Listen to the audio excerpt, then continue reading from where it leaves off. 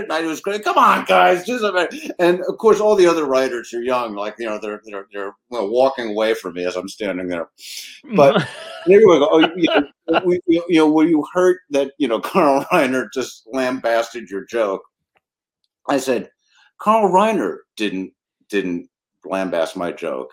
Alan Brady did. That Alan Brady, which is ultimately my dream. Right. I've been praying for my whole life to get, and it was just like a moment for me that I always thought.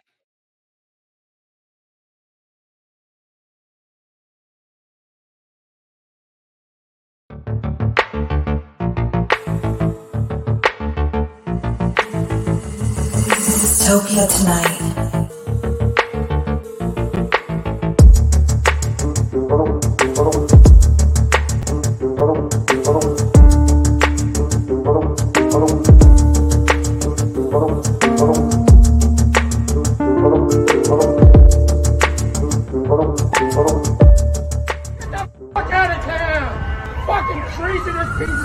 Dystopia Tonight.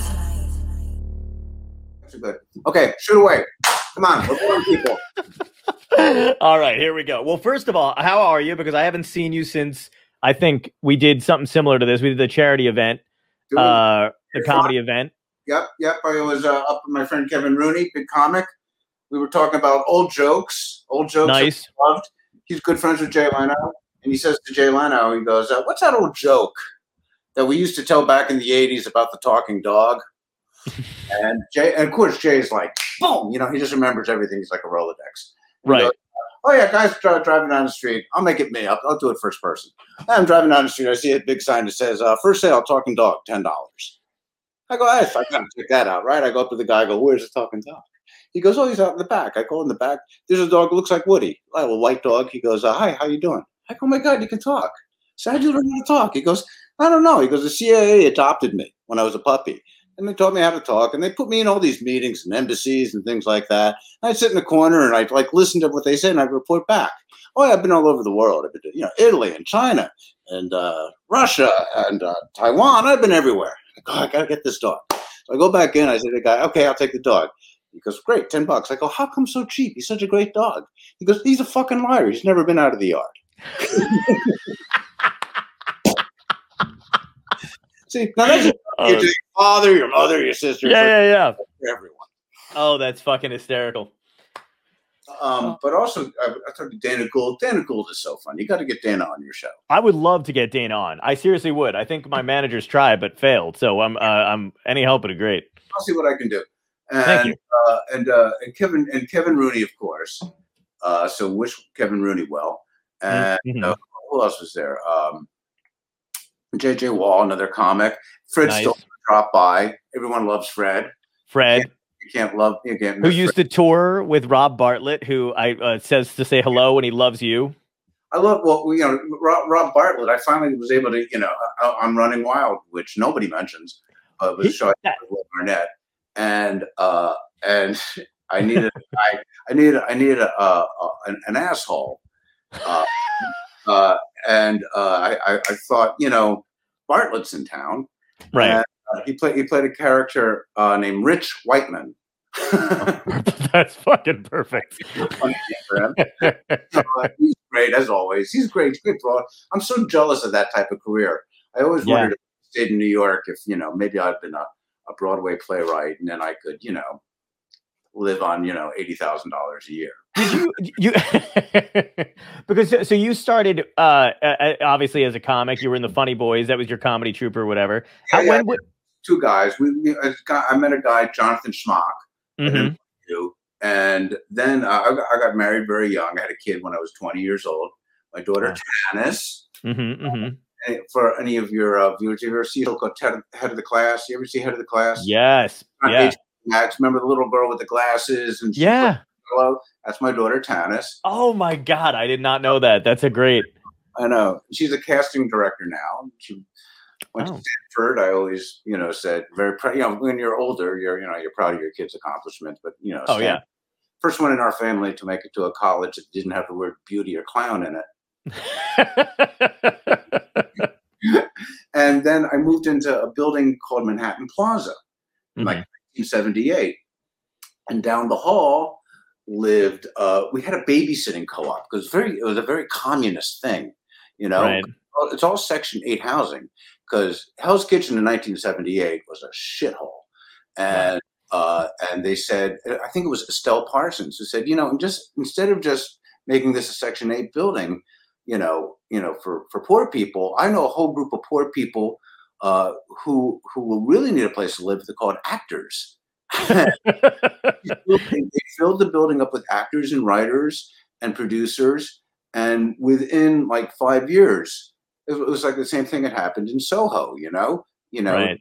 It's the artists who go into the neighborhoods, and all of a sudden, you used to sell crack, and now there's a cookie shop.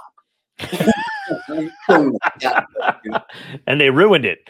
Oh yeah, and nobody, if some kid, pisses on the floor, it's like, you don't piss on the floor in my building, mister. The building grew and grew, and so this guy Kramer, was in charge of the babysitting co-op, and across the hall, and he was a wild guy, and across the hall from him, lived Larry David, and that's no way. I got to know those guys back in like the early 70s. So you knew the original Kramer. I knew he still lives in the building. He gives tours. Wow! Oh, that's so good. He's called the Real Kramer. And, I saw Seinfeld 20 years before Seinfeld hit the air. Wow! It's true. My wife That's incredible. Used to call Larry and Kenny the bums. And I would be going out, you can hang out with those bums, Seinfeld, those bums. And she moved out here, and when they got to the last Seinfeld, she said to me, Larry hasn't put me on Seinfeld yet. She's an actress. So I went in, and she's a terrific actress, by the way. She my ex-wife. Yeah. She teaches acting to comics. That's sort of her thing. Oh, nice. Yeah. That's needed. The acting right now because this isn't working out. No, I'm kidding. Yeah. You're not kidding. That's why I brought you on here for the hard truths. You're a real type. You know what I mean? So I appreciate that. Okay, so I'm on my 5th cup of coffee today. I'm all jacked up on coffee. No, I love it. Was that your like stand-up crew? Because everybody had their classes when you guys started out, right? Like basically, like when you started, it was you and Jonathan Smock in a group, and then was it Seinfeld, Larry David, like that guy? Yeah. Those the guys you toured with? Well, Bill Maher is to this day my best friend, and, right? And he got us in a Catch a Rising Star. Nice. It kind of almost happened, too fast for us. It was like the early '80s, and they were just grabbing comics, right?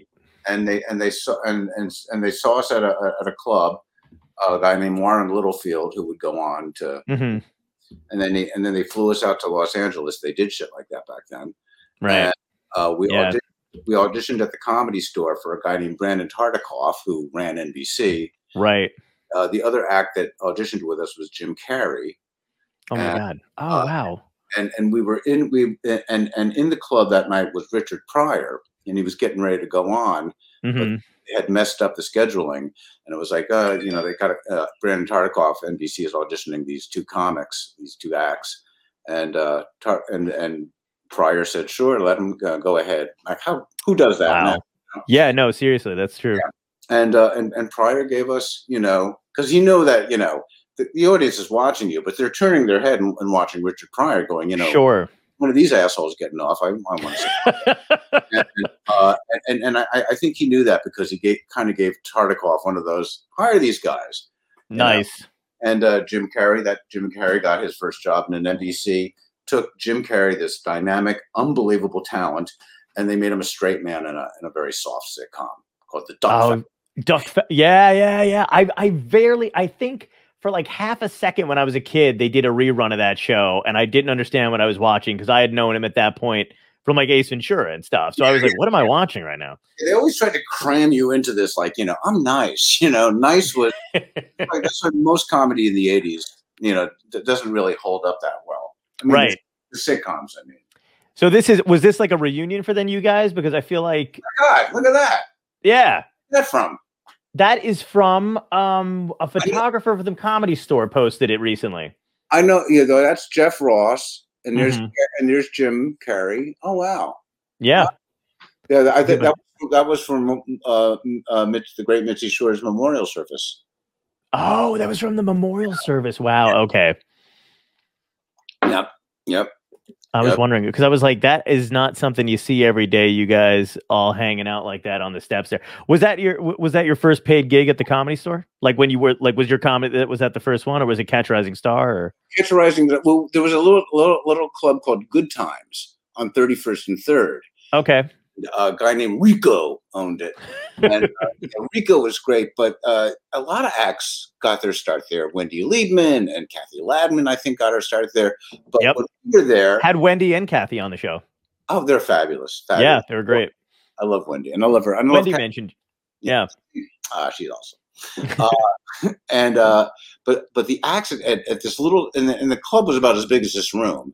And the acts were George and Otto, the filthiest, funniest team ever to, Yeah. And Otto Peterson and George, of course, is filthy mouth racing puppet.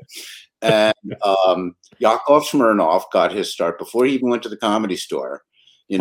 Tiny little thing, and he came in with the suit. What a country. Yeah. In your country, you are allowed to criticize President Carter. In my country, we too can criticize President Carter. And of course, Dice Clay. Clay. But he wasn't Dice then. He was Andrew Clay, and he just did impressions. Oh wow, Elvis, right? I don't remember Elvis. He probably did Elvis, but he definitely did Jerry Lewis. Oh yeah, the Nutty Professor. He did the Nutty Professor, and I think he did Travolta, and Yeah, you got to work with Jerry for a little bit, right? What? You got to work with Jerry for a little bit, right? I did work with Jerry Lewis. Yeah, I worked with him for about a week. Mm-hmm. He was restaging the Nutty Professor. From the 60s that no one remembers, right? And he wanted to do it as a musical, and they ended up doing it. I mean, Marvin Hamlish, I think it was Marvin Hamlish who did a chorus line. Mm-hmm. It was so big for so many years, and this was sort of his last big thing. So there's a musical version of the Nutty Professor, not the Eddie Murphy one, the one from 1960 before everybody was born. Right. And it's out there. And I worked with him in Vegas for a week. And he's exactly who you think he's going to be. I mean, except he was like 85. And, he go, let's go out there.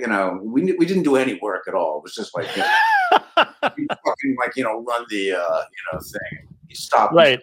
He goes, you see that extra in the back? Yeah, I fucked her. Yeah, great. Well, that's the story, Jerry. and he had one of those air horns, so he would go up behind. Jesus Christ! And when he would be driving, and he'd start driving funny. Oh my God! Vegas like yeah.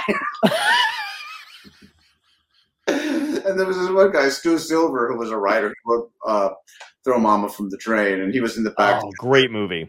White knuckling it the whole time. Going, faster, Jerry, faster. Drive funnier, Jerry, funnier. Oh my God, that's fucking amazing. Yeah. Did you tell me one time he let you pay or something like that? We're like, yeah. So we're at the diner, right? And the check comes, and I go, "Oh, Jerry, let me get it." And he grabs my hand. He goes, "I'm going to let you pay." And a couple of years ago, I pay for everything. That's who I am. I pay for everyone. And my agent stopped me. He said, "Listen, will you do us the favor of allowing us to buy you a meal?" And that obviously, got Jerry right here. And so I came and I signed it, and I turned to Jerry and went, "Thank you."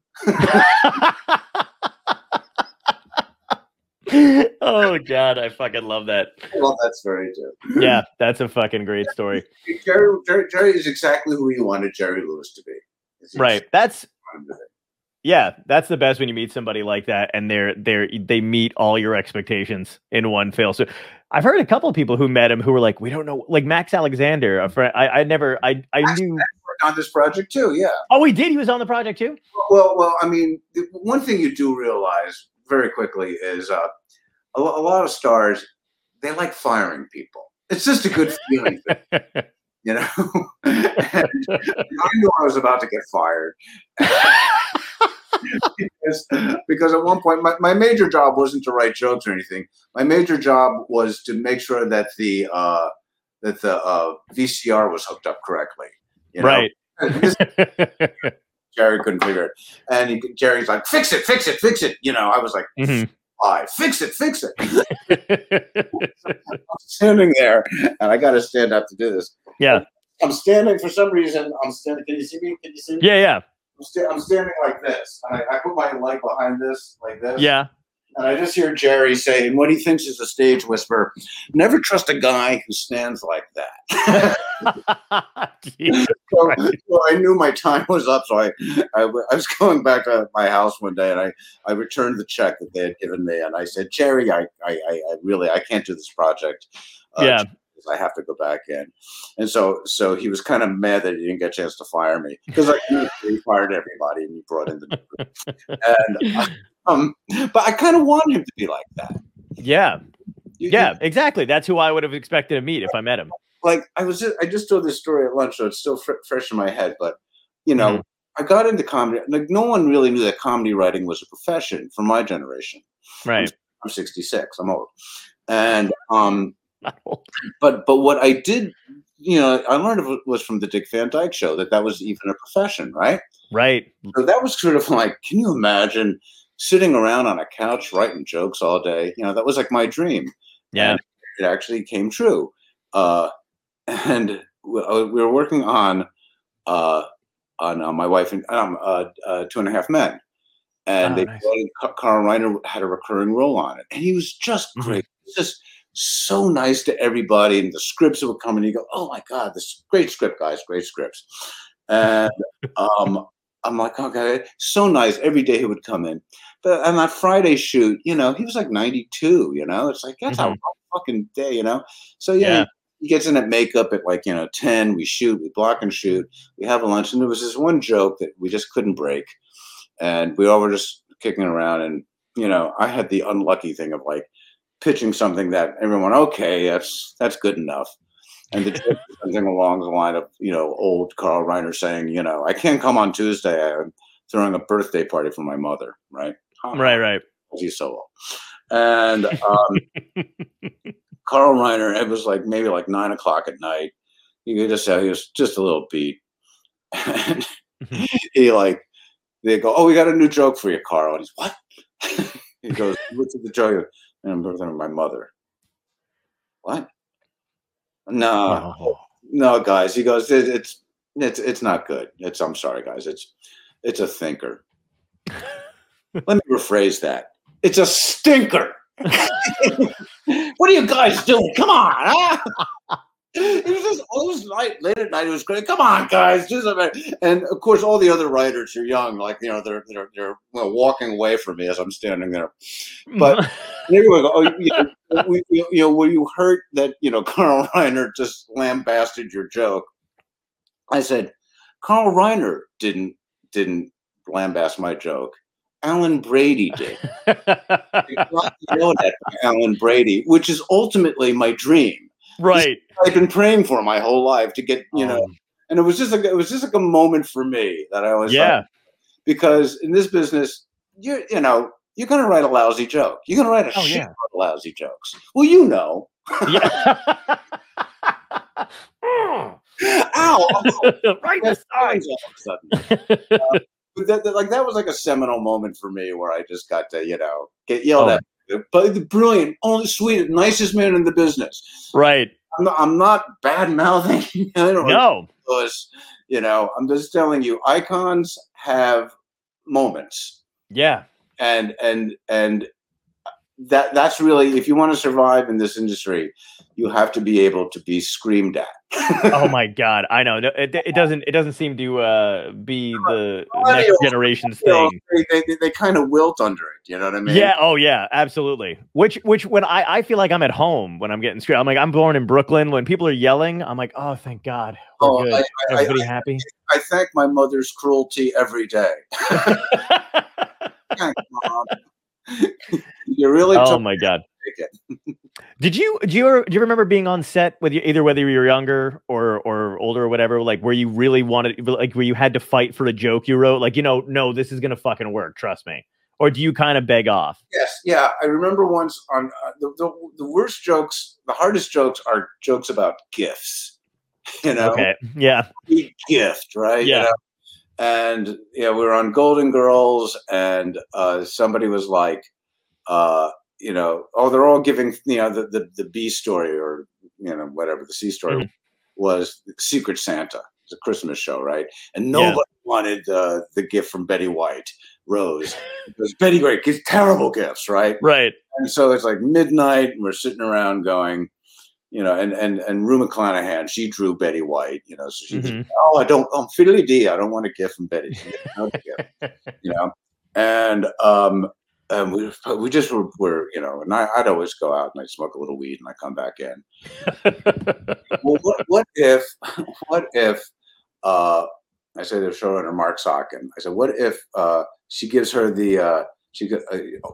Rue opens up, it's a beautiful blouse, a beautiful silk blouse. And it's like, oh, that's lovely. That's lovely.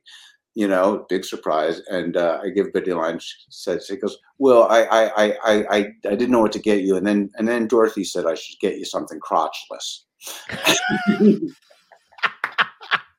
But because we had like a male showrunner, and he was like, what? And no. And he kept on going. And then I said, no, it's crotchless. And then finally, Nina, we didn't have a lot of women writing on that show. Gail Parent was my writing partner on that show. Okay. But I believe it was Nina or Gail said, technically a blouse is crotchless. Yeah. Oh, okay. It was one of the jokes I talk a lot about it. I don't talk a lot about it, but it was, to me, it's an example of a perfect joke. Not a perfect, but a good joke, because it's all character driven. Right. Betty is stupid. She misunderstands crotchless. There's something crotchless, and it's about Rue. What a slut, Right. So, all three of them are in one little joke, and it's a little bit of a thinker. Yeah, and it works on layers. Oh, not a stinker. Was it like when you were working on Golden Girls and stuff? Did you guys know that you were doing? Because you guys covered. First of all, the show was always. I still love that show to this day. My friends and I have Golden Girls T-shirts. Like it's just a great fucking show. Have you come out to your mom yet? I mean, I was hoping you would help me with it. Could you just write? The Golden Girls T-shirts pretty much says the whole thing. Does it really? We got it as. I mean, we like to thank each other for being a friend. It has a gigantic gay following. Oh, really? I didn't know that. Yeah, that's what's kept the show on. Oh, wow. There are Drew Doji and Sam Pancake and Jackie Beats do like Golden Girls shows in drag. They do, Get the fuck out of here. I didn't know that. Everywhere, all over the country. And they use the real scripts. Wow. Yeah. That's crazy. Well, because I think, what I've been told was, gay men look at the show and it's like, four people of the same gender living together and still we don't know how. Oh, we do. When you were doing those shows and stuff like that, because again, they were always super, super funny, but you guys got into heavy areas at the time, AIDS, racism. Were you aware of that, or just you guys were just like, no, we want to fucking talk about this stuff and make it, That was really Paul Witt and Tony Thomas, who, and Susan Harris, who really were the ones who, like, they knew we had a beloved group of people, right? And we knew our major audience was older people, so they felt that was a good way to, I think another reason why gay people like the show is because we dealt with, I think it was Rue's brother who was gay. Yes, not married, and and there's this little speech that the old lady gives where she's like, basically, everyone should be able to love somebody and grow old and die with the person that they love. Yeah. And that, because those characters are so beloved, which Mhm. might have been a hard pill for a person in their 50s, 60s, 70s to take back in the late 80s, was like, oh, okay, yeah, I guess she's right. So, we were able to do, age stuff, and that was all their stuff. I mean, Yeah. I'm just the joke guy. You just but I mean that they all played into each other really well. There's only a few shows that I think about on TV and stuff like that who in one like swoop can have you cracking up and in the next take make you feel something or make you think. It's not a lot of shows that do that kind of shit, Yeah, that's sort of the what I learned on that show, because that was really my first big show that I worked on, was if your characters make people laugh, they will like that character. The audience will like the character, no matter, even if they're terrible people, like Danny DeVito's character in Taxi. He's an awful guy, but he makes you laugh. So if something shitty happens to him, you actually care, even though he's a person. It's a very simple formula, but sometimes those simple formulas, people forget. Right. So yeah, that show, and it holds up really well. Well, my writing partner on that was Gail Parent, who created Mary Hartman. Oh my God. Burnett, and had done Broadway. Mary Hart is one of those shows. I only know Mary Hart because, like my mom is like a huge fan of it. And I vaguely remember that when I was a kid, but I had Mike Farrell on the show and his wife is, she was on Mary Hart, and she came into the room and I didn't think of it at the time. And I got shit from my mom like later on in the week that was like, you didn't tell her I like Mary Hart. And I was like, she wasn't hanging around long enough. Mary Hart it was Mary Hartman. Oh, Hartman. Yeah, Mary Hart is she was a host for Entertainment Tonight or something. Oh, never mind. I'm thinking of another show then, or something else. No, you're I'm all mixed. Hartman. This was a soap opera. It was revolutionary at the time. Oh, okay. On 75, it was 5 nights a week, half an hour, and it was a soap opera, and it parodied soap operas, but it didn't. But because it was like in real time, right? Slow and deliberate, and Louise Lasser just was brilliant on it. If it's one of those shows, and actually they're remaking it with. Oh, are they really? Yeah, with the girl from Schitt's Creek. Oh, that's brilliant! Yeah. Oh, she's fantastic. Yeah. I mean, it's a great show. Probably really slow for because it's a half an hour a night for like 5 nights a week. Right. And Louise Lasser practically had a nervous breakdown when she did it. I read, because it was an intense show. Right. But, way ahead of its time. And so, what was it? How long did you stay in the stand-up arena before you went into writing? Was it like a while doing stand-up? Yeah, 8 years. Okay. We did acting, and we had a TV series called. Yeah, you were in you guys were hanging out with Madonna. Well, Madonna passes by in why can't I think of the name of the movie? I'm gonna kick myself in a second. Some Kind of Wonderful. Some Kind of Wonderful. Yeah. We had a little. John Hughes, at the very beginning of his career, kind of saw us and he liked us. Right. I remember we went to he invited us to Universal to meet with him, and he was on the ADR stage. That's where they loop the movie, 16 Candles. So that's how early, we got on, and that movie just blew up. Yeah. And made him, because up until then, I think he'd only written like a vacation movie or something like that. And right. And that's because he wrote the article in, he was way ahead of his time. Wow. He was ahead of his time. Did you always know you wanted to write though for stuff, or was it like, no. Oh, you didn't? Okay. So you wanted to do other pursuits? I really fell into it. I mean, I was a young guy. I had a kid. I had to support the kid. I took care of the kid all day long for the first couple of years of her life, and me and Jonathan had gone to NYU. I wanted to be an actor, and I said, like, we did a little act, in a thing. We had a couple of bits that we did, and then we began working at nightclubs, which was perfect because Right. you know, I would be out, when the kid was asleep. So when we got Yeah. that, and then all of a sudden we just kind of, got on that 80s thing. But I wasn't a good actor. Oh, okay. I was smart enough to go, yeah, this isn't really what I was going to do. And I then feel you. the guy, Don Rio, the guy who produced the show Double Trouble, Hmm. and I knew a couple of, of the producers, a guy named Chris Thompson who created Bosom Buddies, took me under his wing. Oh, wow. And it was the 80s, and it was a very drunky, drug fueled wing. That was the 80s. Yeah. And then Jonathan's acting career began taking off, and we had done it for 8 years, and we felt like the act is, you're splitting that paycheck, you're Right. constantly depending on each other. And he said, let's take a break. And then this guy, Don Rio, who had created this show or hired us for this show, took me under his wing. And then I just landed on Golden Girls. And all I could do was show, because I didn't know how to write a script. I didn't know, so they were lucky, and they were lucky enough to pair me with Gail Parent. And for those 3 years we worked together, and I kind of learned a basic construction. Wow. So you learned that on the job. Yeah. That's incredible. Do you miss doing stand-up at all? No. You didn't even miss a beat. No, it's nerve-wracking. It's nerve-wracking. I don't know how you do it. Every time I meet a stand-up, I'm like, why? Really nifty.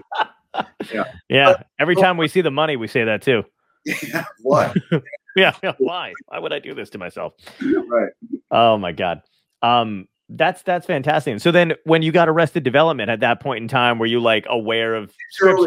Mitchell, which was on Golden Girls too. Mm-hmm. And he and I, worked together. We did that, and then we did a show for John Larroquette for a couple of years. Oh, he's brilliant. That was a show that never got its due.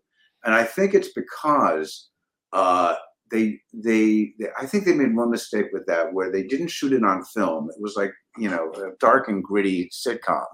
Wow. They didn't shoot it on videotape. They did this thing called, where they go, we're going to make it look exactly like film. Because to shoot on film, you got to stop every, you can only go 10 minutes. Mm-hmm. Then the canisters run out, and then now we've got to change the canister, and the lighting. It's just, it's more expensive too. And with Thomas, they were basically a videotape. They were doing Empty Nest and Soap, and the videotape, and the videotape stuff. I don't think there's going to be a lot of videotape shows that survive. You know, I think the only reason Golden Girls still survives is because I just don't think that they're not going to make it again. They're not going to do a show with 4 old women again. Right. They try, but they, like Hot in Cleveland, they try. Yeah. Like, Valerie Bertinelli ain't old. No, she's not old. Trying to make people, we aren't old, but there is a lot of ageism. And the thing about the Golden Girls is, it's a good babysitter. Kids love that show. Yeah. I don't know why, but they do. That's one of those shows I did used to watch with like my aunt if somebody was watching me or whatever. But I just got the humor of it, just growing up, because you just listen to the rhythm and the pattern and everything that's in those kind of shows. Same thing with the Dick Van Dyke Show. I grew up on the Dick Van Dyke Show, loved the Dick Van Dyke Show, Taxi, all that kind of stuff. And it's hard to find things. Miller doesn't get enough recognition. Yes. Barney Miller's was a brilliant show. Yeah, that was. Yeah. What do you consider, like, because I feel like every now and again I'll pop on the TV or whatever, and there's some shit that they rerun that I don't understand it, but like Petticoat Junction had to be like the garbage television, right? Garbage. I don't want to say garbage. It was no. Like the comedies of the 60s. I mean, Dick Van Dyke is just, the pinnacle. Yes. And there were certainly good shows like That Girl, because same writers from Dick Van Dyke. Good enough, but that whole 60s of nothing could be offensive. Nothing right. Could be, everything has to be squeaky clean, and yep. Like, if I had Barbara Eden living in a bottle, and she never asked her to, I mean, I would be like, make my penis disappear. I wouldn't do that. I wouldn't. Right. Oh, but everything had to be squeaky clean and unreal, and yeah. And once in a while, like a Paul Lynde would walk in and do like, he's really gay. Oh my God. Or the dude from what was Ted Knight's show when he was a cartoonist? The next door neighbor was gay. Three's a Crowd, or yeah. I mean, the 70s stuff. The stuff that lasts. I mean, to me, the first time Saturday Night Live, broke through, and that was the first time my generation felt like, oh God, there's something. Because even comics back then, and I appreciate them, but when you're 15 years old and you got Alan King talking about, how it was to fly on Eastern Airlines here, you're right, quite relating to it. But when George Carlin broke through, and wasn't, and he was always funny, but all of a sudden really funny, and Saturday Night Live. But for me, Saturday Night Live was always good. But when Second City came on, and it came on right after Saturday Night Live, that was like, oh my God. Right. Comedy can actually be funny. Well, yeah. Yeah. Were you guys like, were you and Jonathan, like, what you basically had like guys that you had emulated at the time? Because I know you mentioned Carlin, but was like, I always feel like Lenny Bruce is almost a controversial figure in the stand-up world, because there's people who think he was obviously a genius, brilliant at what he was doing. And then I feel like there's a subset of comics from back then who are like, I don't get it. I don't think he was funny. I think all this stuff you have to put into context, and you have to say what else was going on. Why was that so brave?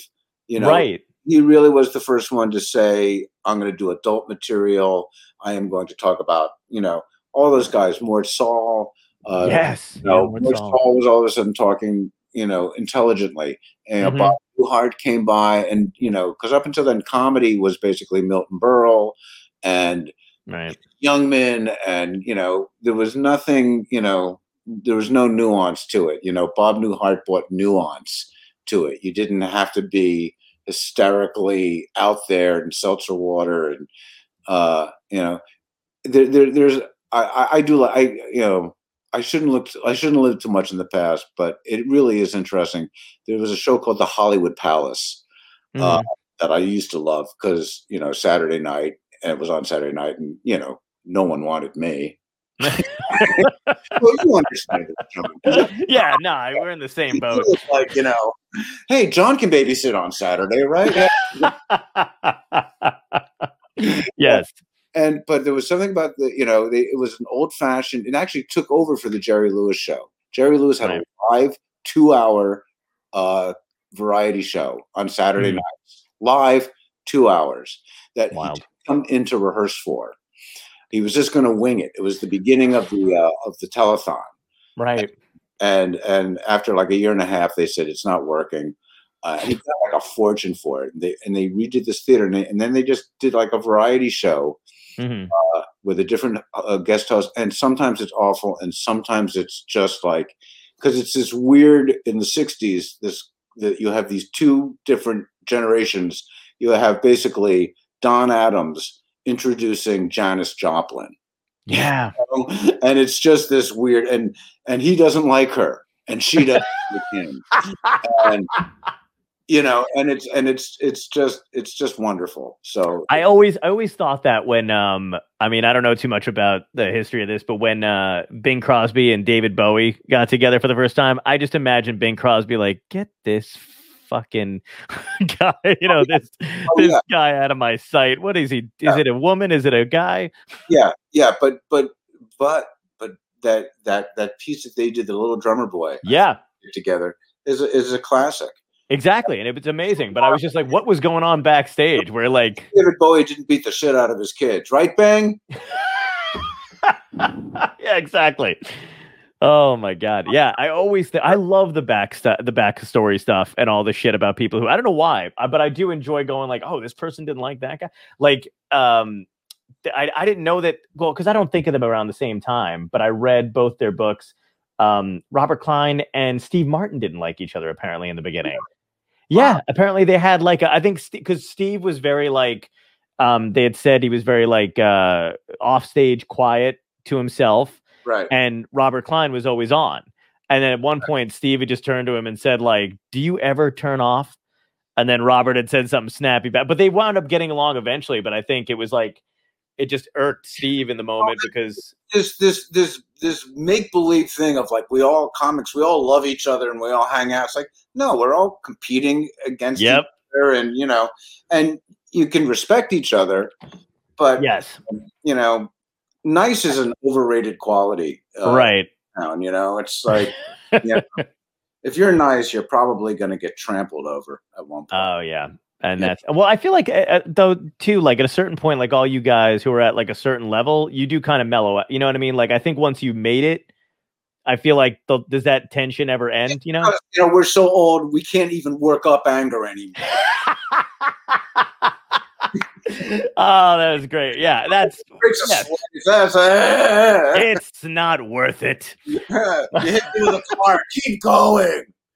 My friend.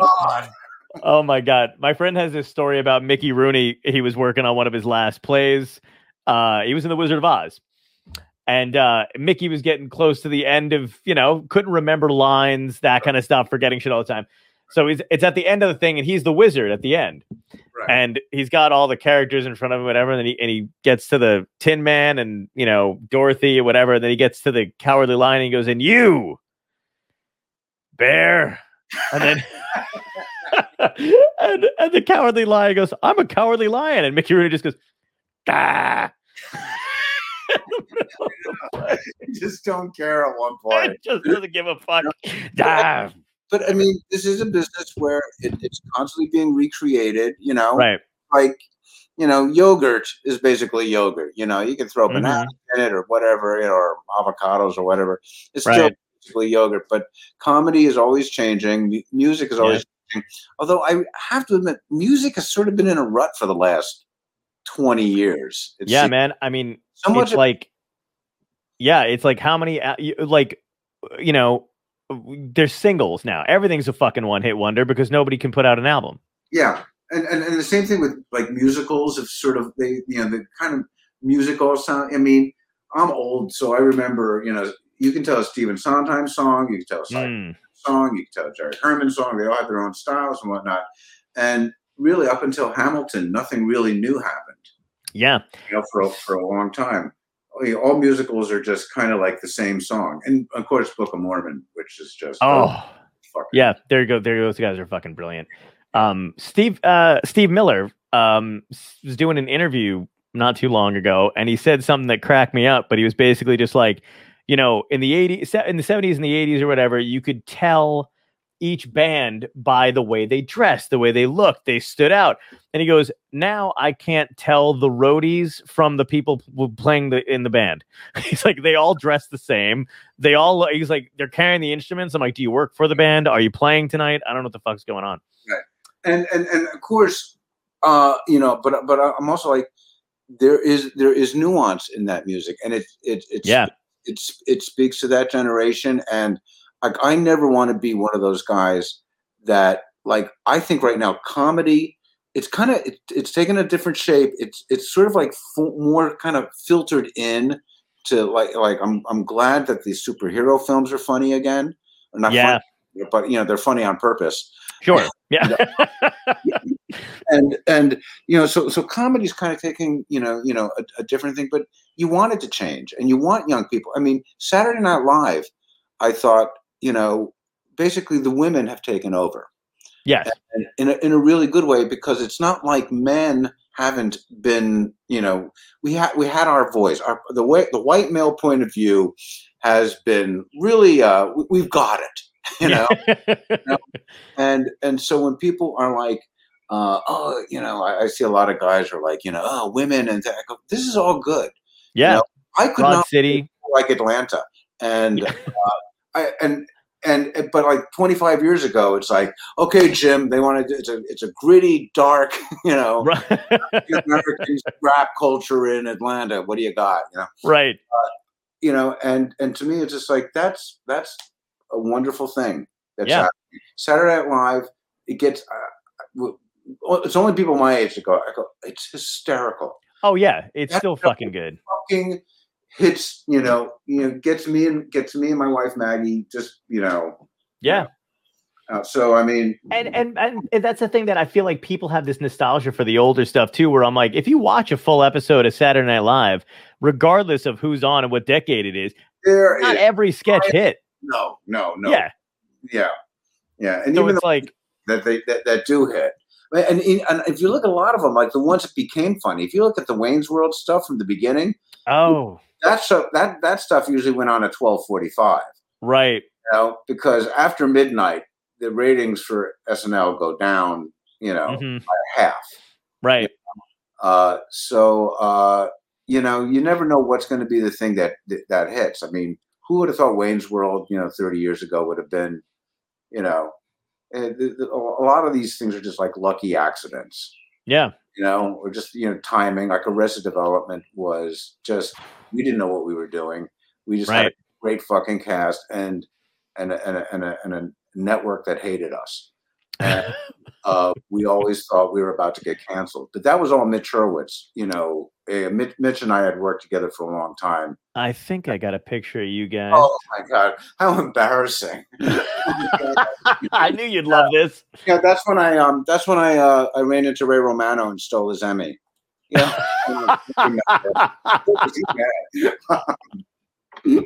That's fair. I think this is the same night too, right? Or a different night? Yeah. Wow. Where are you getting this stuff? Oh, I got good tips. Yeah, boy, I'm telling you. How much did you pay Getty Images for that?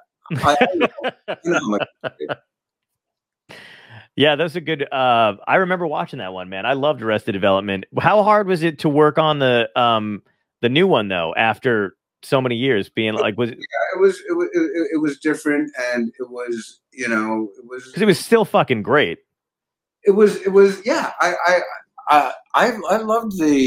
love every second of working with Mitch Hurwitz and working on that show, and I thought that what I like about him is he even the first 3 seasons, you see, they change a little bit. He does not like to be in the same thing, and most shows you're just kind of repeating the same thing over and over and over again, and he does expand. And I love that we live in a world where they go, you don't take chances, and then when you take a chance, it's like, what are you doing? You've fucked up. What I loved about the show. Yeah. Thank you for saying that. I think that. Oh, it's so good. As people step back, there's nuggets of just hilarity that I'm very proud of. I'm very proud of 4 and 5. I think about that stuff all the time, and like I have, because I was one of those people who like I had the box. I still do. I have the DVDs, the box set DVDs, of all the seasons or whatever. Of course, God knows. I mean, I got a Blu-ray player. It probably doesn't play them anymore. I just found that out the other day that if you actually upgrade, the regular shit doesn't play on them anymore. I was like, the fuck? Really? Yeah, I guess whatever I have doesn't. It's like it only plays like a specific thing. I didn't buy one of the good ones that plays everything. What are you gonna do? Well, you cheap fuck. Maybe you. I know. That's the problem. I don't want to say it, but that is the problem. Yes, go on. No, go ahead. I was going. How's New Jersey? New Jersey's great. I mean, it's. I live in the most Republican county in New Jersey, so the only Republican county in New Jersey. So there's a lot of people who own boats being giant Trump people. Why? I know. They're like pirates or something, Yeah, they fucking had a regatta. And one of them sank, which is just beautiful that one of them sank. But yeah, no, I got some asshole across the street from me who's got a boat and he's got his Blue Lives Matter, Trump flag waving or whatever. And I'm like, you lost, buddy. It's over. Is it? I know. Well, I would not spike the ball on those guys. Those guys they play rough. Yeah. Play rough, It's weird how we're all living in a state of constant panic now between the pandemic and then these assholes still doing their thing. You're just like, can I rest ever? No, never again. Yeah, you can. No, absolutely. You absolutely can. And you have to you have to take your anger and place it correctly. We're both very lucky. We're white males in this country. Yep. If we never watched the news, we probably really wouldn't even feel the effect of the Trump administration. Absolutely. And so at one point, you kind of have to go, okay, you have to disassociate yourself from like real anger to like, okay, I've got to fix this problem. Like a plumber sees a problem. He doesn't get mad at the sink. Why is this happening? He's like, I got a problem to solve. And because the anger will kill you. The anger. Yeah, I've been working on that. And also don't hate your neighbor, because I tell you, this is what I do believe about Trump people. If my car was in a ditch and needed to be towed, I bet you a Trump guy would stop before, I agree. Some of these liberal people. So, they are just looking at the world differently. And and we've just got to stop calling people racist and calling people, because they don't agree, and we got to look at the left and just see the anger, because they're in the anger selling business too. Yep. And I learned that the hard way during the whole. It was like, because me, I'm online. I'm always doing what I'm saying, speaking my mind, and all that shit. Yeah. And but there was a couple of these Instagram accounts that were out there, left-leaning Instagram accounts, basically, that were like curating material from comedians. You know what I mean? Just taking stuff, putting stuff out there, whatever. They had like huge followings and all this other crap. And then I find out that they're fucking making money off of that shit. And it just wound up being like, God damn, man, I thought you were on our side. And then I'm like, no, they're just fucking. Anger sells. Anger is what fuels Facebook. Feel good stories are nice, but they ain't going to pay the rent. Right, exactly. People upset, and we, as whatever we do, right. I mean, there was one joke I put in. I think we put in season 4 or 5, but it was like they were in Mexico and arrested. They were in Mexico, and they were like, the deportations are terrible, and it's like, we've got to stop this Obama guy, and it's like, no, Obama deported a lot of people. Yes, he did. A lot of people, like I think it was 800,000. Yeah. So I mean, it's just a fact. Yep. It's just a fact, and Trump is just a crazy guy who's very good at getting people all riled up. Yeah. And they relate to that, and we just have to say we'll relate to us too, because we all got to share the planet. Yep. Place else to go, except for Bezos and Musk, who are. I'm a spaceman. Those assholes. I know. No. Jeff Bezos is mad at me. I know. I was like, it's 4 days late. What's going on? Oh, Bezos really on that stupid dystopia. What's the name of the show? Dystopia. Dystopia Tonight. Dystopia Tonight. Yeah, I feel like we're all living in a dystopia. That's what I felt like. Have you come up with a real title for it yet? It's like a working title, right? Yeah. That's what I'm gonna. Well, now right? You're not really airing this, are you? I think it plays on a loop in 2 Texaco stations in Duluth, so we're doing pretty good. Ding ding. That guy's gay. Ding ding ding. Who's that gay guy? Exactly. Why does he have so much hair? We have a nice. I gotta tell you, you grow out your. You get old. What's gonna happen to your beard? And by the way, wearing a black shirt with that beard, I don't know where the shirt ends and you begin. I just want to be a floating head. I want to be whoever was in charge of Mork. What was his name? I don't know. It's a floating head guy. Yeah, no, I know the black shirt's a bad choice. But when I wear like a shit with colors on or whatever, like the camera does a weird thing, it picks it up. No, you like the black shirt because you look cool in it. That is actually that's true too. I really do. No, you look good. It's just that when you're here, look at the monitor. Yeah. Oh yeah. It would be like me walking around like this. Yeah, exactly. I just have no neck. I have no neck. Oh my God. That's that guy with no neck, right? Yeah.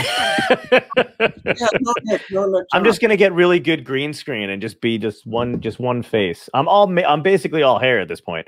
I just never cut it after the pandemic. Yeah. Well, you gotta let it. Hair. I appreciate it.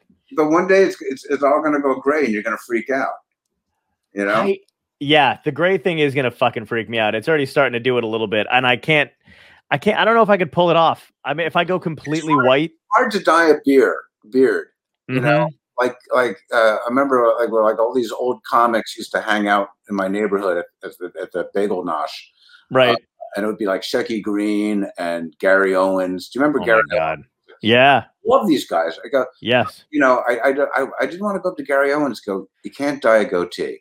It's impossible. You know, because it will just come. You know, and then it has that weird sort of red tint. Yes. Around it, and it's just like, go, Greg. Just go. Yep. For it. You look like fucking do it. Do you have a picture of you without the beard? Me without the beard? Yeah, I got a picture of me without the beard. Let's see, where the hell is it? I'll get it on here right now. This is called Air. Yeah, this is Air. This is good. I mean, it's afterward. The people that are live are, you know, sometimes they comment. Let's see, we got some people commenting. Let's see. Picture without. Here we go. Picture without the beard. I don't know if I can get it on there. Oh, what's that? Yeah, that looks good. You gotta draw on everything. Yeah, I got a jaw. Yeah, it's all under here. Yeah. Lose the beard. You lose the beard. It'll be easier to get on planes. I know. I look like the dude who gave Jenny AIDS in Forrest Gump. Sure. At least you didn't for it, you know. Yeah. How are you holding up post-pandemic, though? Are you getting any kind of funk, or are you shaking it off? Yeah, no, we're going out, but we just found out in LA today you got to put the mask back on when you go inside now. So I heard that, which is fucking. I mean, are you guys pissed about? Like, what's the feeling in LA? You know, everyone's. I think disappointed. You know, I don't know what's. I was gonna say I don't know what's gonna happen, man. I don't think we're gonna have a lockdown again. I think we're just gonna. I don't with these other two variants, man. I keep hearing different things. So yeah, you know, it's it is what it is. You know. Yep. You know, we are very lucky in this country that we have vaccines.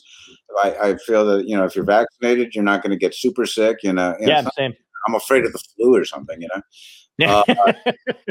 So you know, we just, you know, I wish, you know, my buddy Bill Maher keeps saying, you know, I wish the government would say, you know, but also, you know, work on your immune system. You know, this would have been a good opportunity to kind of get people to be healthy, right? A little bit better. He's right. You know, watch it, because those are the people who are surviving this. People who have better immune systems. And we do live in a country where everyone is, oh, you can't say that. And it's like, well, you know, it's a fact, you know, it's the truth. Yeah. A little healthier, you know, things will be a little bit better, you know, for you. You can survive that. And, you know, we want everyone to have long, happy, healthy lives. Yeah. I say, it's not like people are telling you that to be, you know? It's like, you know, when people say to me, oh yeah, those red states, you know, it's like, I don't want those people to die. I don't want to. No. This is a fucking horrible disease. Yeah. And it's rough, man. You know, a ventilator. Can you imagine? Do you know what a ventilator does? It's my friend passed away. She had to go on it, and it was awful, man. Yeah. I couldn't, you know, I lost a few people that I knew, comedians and close friends and stuff like that. Yeah. Who had it, and it's fucking brutal. I can't imagine anybody celebrating it. Yeah. So, I mean, you know, and you know, I wish we had, you know, I still don't understand why people aren't getting vaccinated, but, you know. Even with the free beer, you'd think at least that. I'm going to get it again. I'll do whatever I can. Free beer? You fucking kidding me? I'll go. I'll do anything for free beer. Yeah. I'm a work. Anything. I love free beer. Oh my God. Listen, I know you got a heart out. I got to ask you this question because I've asked every guest. So, basically a signature thing that we do. If you had one piece of advice now that you could tell your younger self that would help you in life, what would it be? Work harder. Work harder? Yeah, work harder. Okay. Read a little more. You know, don't. Yeah, it's a very simple thing. I give this advice to people who say, Jim, do you have any advice? I have nothing. I am not a wise person. I am not a smart person. But I will say this, a lot of guys go, how do you advice? I just got a job as a writing assistant. And I did that. Any advice? And I always say, yeah, the number one thing you got to do with every job is keep the job. Yeah. Keep the job. And that sort of informs everything else that you're doing. Is walking out in a huff going to help me keep the job? No. Right. Is getting mad because the boss yelled at me, and running down to HR going to help me keep the job? No, it's not. Keep the job. And if you kind of do that, and you got to take your punches. And we have to, not every emotion is correct. Mm-hmm. Not every response is a correct response. And and there were many, many times where, I just was like, filled with myself. My ego was, what? You didn't take this brilliant line I just threw out. How dare you? Right. And, because I had a kid and I had, money to make, we just sat down and go, let it go and keep the job. That's my advice. That's my beautiful advice. Man. Thank you so much. Hey, thank you. This is great. And I hope I didn't offend anybody. No. No, just the working title. That's all. Yeah. I'm sorry. Well, you can cut that out, you big baby.